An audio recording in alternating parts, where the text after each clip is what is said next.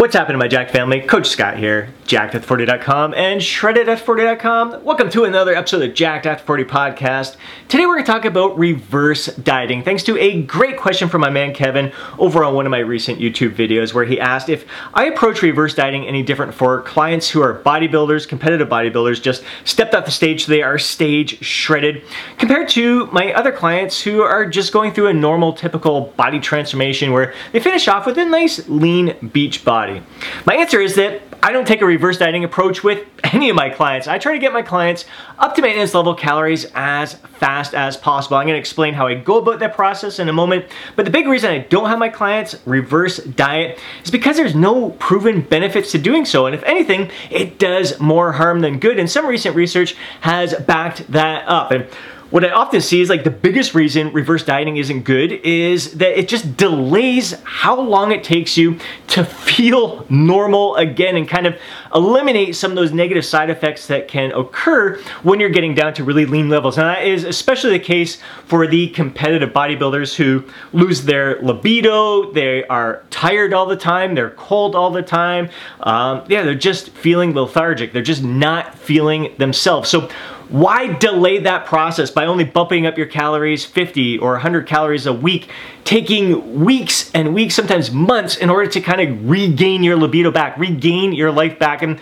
what is the purpose of that? There's no benefit to delaying it. You're just prolonging this pain, this agony, and you're actually basically still dieting. When you're reverse dieting, if you bump up your calories, even if you're bumping up 100 a week, you're still in a calorie deficit. You're still losing weight when you already finished. You already got as lean as you wanted to get. Why do you want to continue losing weight at that point and still experiencing some of the downsides that occur when you are dieting? And then there's the psychological benefits, the psychological disadvantages that I see with some of my colleagues, especially the competitive bodybuilders who kind of embraced this reverse dieting approach a couple of years ago when it became popular, is that they become more and more food obsessed and more fat phobic. They're terrified to gain any fat. So they're like bumping up 50 calories at a time. I don't want to get fat. I don't want to get fat. They're talking about how much their libido is in the tank. They have no sex drive at all. They have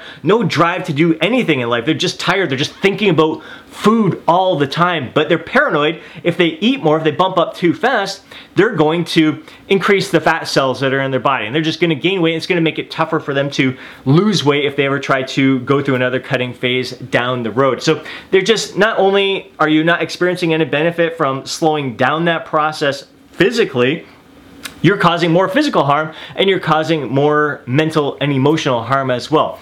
Getting right up to maintenance level calories is going to allow you to, it's going to get your energy levels back up again. It's going to help restore your hormone levels. It's going to help restore your energy, your zest for life. It's just going to increase your strength again. It's just going to fuel your life. You're going to be providing your body with an adequate amount of fuel to live your life to the fullest rather than just dragging on that process for no good reason. So what I like to do with my clients after they achieve their fat loss goal is, again, like I said, try to get them up to maintenance level calories. Now, how do you know what your maintenance level calories are? It's not the same as when you began the cutting phase, because now you're a smaller version of yourself.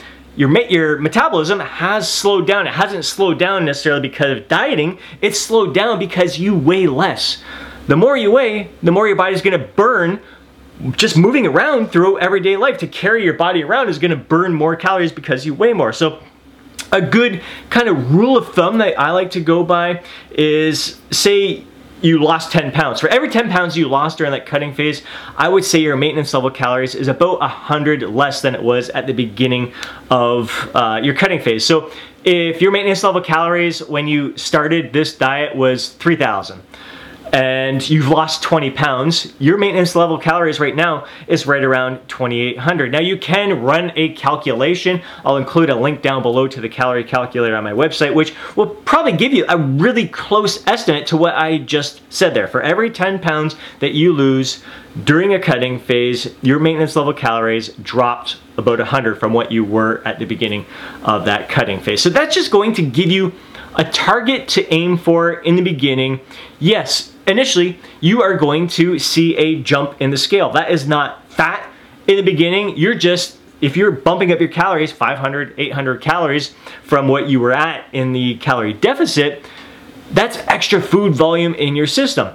That's likely more carbs in your body, which is going to cause you to hold on to a bit more water. And it's all good. You want those carbs in you. You want that glycogen stores in your muscle. You want more water in you to fill you out. It's not gaining fat, it's gaining weight. So that initial week, you're gonna see a jump in weight, but then if it is your maintenance level calories, your weight should be plateauing after that. So you wanna kind of stick with that for 2, 3, even 4 weeks to really see if bumping it up to that estimated maintenance level calories is what's going to be required for you to maintain your body weight. If you get there after that first week and you find that like after that initial weight gain, that weeks 2, 3, and 4, your weight is starting to go down just a tiny bit, chances are you aren't eating enough. You're not quite at your maintenance level calories. And this is where you get to that point where you start bumping it up just a little at a time, adding 50 calories, maybe 100 calories at the most at this point, because you know you're really, really close to your maintenance level calories,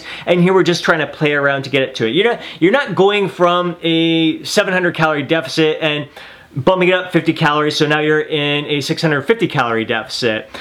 That's just going to take forever to get back up to maintenance, just really, really going to delay this process of getting you to feel your best. So you want to get up as close to maintenance as possible. So it's best to kind of just barely undershoot maintenance and then start to bump it up a little bit at a time to find it. Now, if after that first week, where you experience that initial weight gain, you find that weeks 2, 3, and 4, your weight is going up a little bit, chances are it's a little bit higher than your maintenance level calories. And this is where you're going to reduce it by maybe 50 calories at a time. Again, just to find your true maintenance level calories and then decide on what your goal is from there. If it is building muscle at a time, you want to be in a gentle surplus, and you would want to bump your calories up maybe 60 to 100 calories to see how your body responds to that, and take a nice slow and steady approach to building muscle from that point while staying lean in the process and just reducing the amount of time that you need to spend in a calorie deficit throughout the year. I'm pretty sure this whole reverse dieting approach came about because of competitive bodybuilders, and what you typically see out there, they just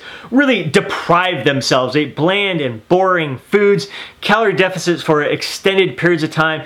They just look like death on contest day. As soon as the contest is over, boom, they pig out, and they just can't control themselves because they've just been in this deprivation mode for so long and depriving themselves of all their favorite treats. Now they just can't get enough of it. They're shoveling it down, and they end up just gaining weight rapidly, and that is not healthy at all. So I thought, well, rather than go from this deprivation to pigging out and eating in great excess, let's take this ridiculously slow and steady approach to bump those calories up so you avoid that binge thing. And there's just no evidence that taking that slow and steady approach is going to avoid that binge.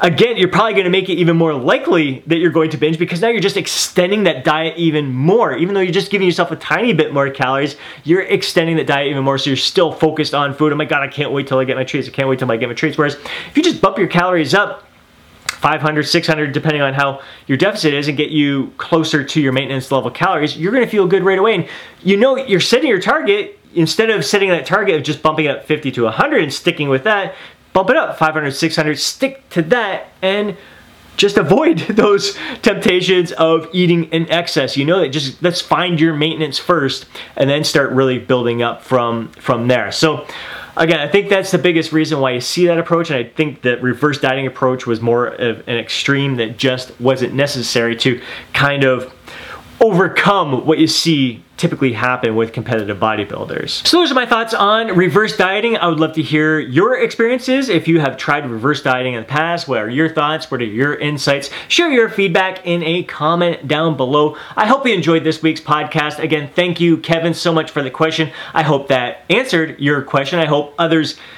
benefited from my response to your question as well. If anyone else has questions, please drop them down in the comment section below. I'd love to address them in upcoming videos. Now, and Kevin, I think you had some extended questions beyond this topic of reverse dieting. So I'll get to those in upcoming videos as well. But I really appreciate all comments, all questions as well, because they do give us some great topics to cover in these videos. And chances are, if you have a question, there's a lot of our fellow men over 40 who have the similar questions as well. So it's just great to get these discussions going. But I would love to hear about your experiences, your thoughts, your insights as well. So drop the comment down below. If you know a fellow bro who would benefit from listening to today's podcast, please do me a favor and share it with them. If you enjoyed today's podcast, please do me a favor and smash that thumbs up button. I'd really appreciate it. And before you go, don't forget to download your free guide, Shredded After 40.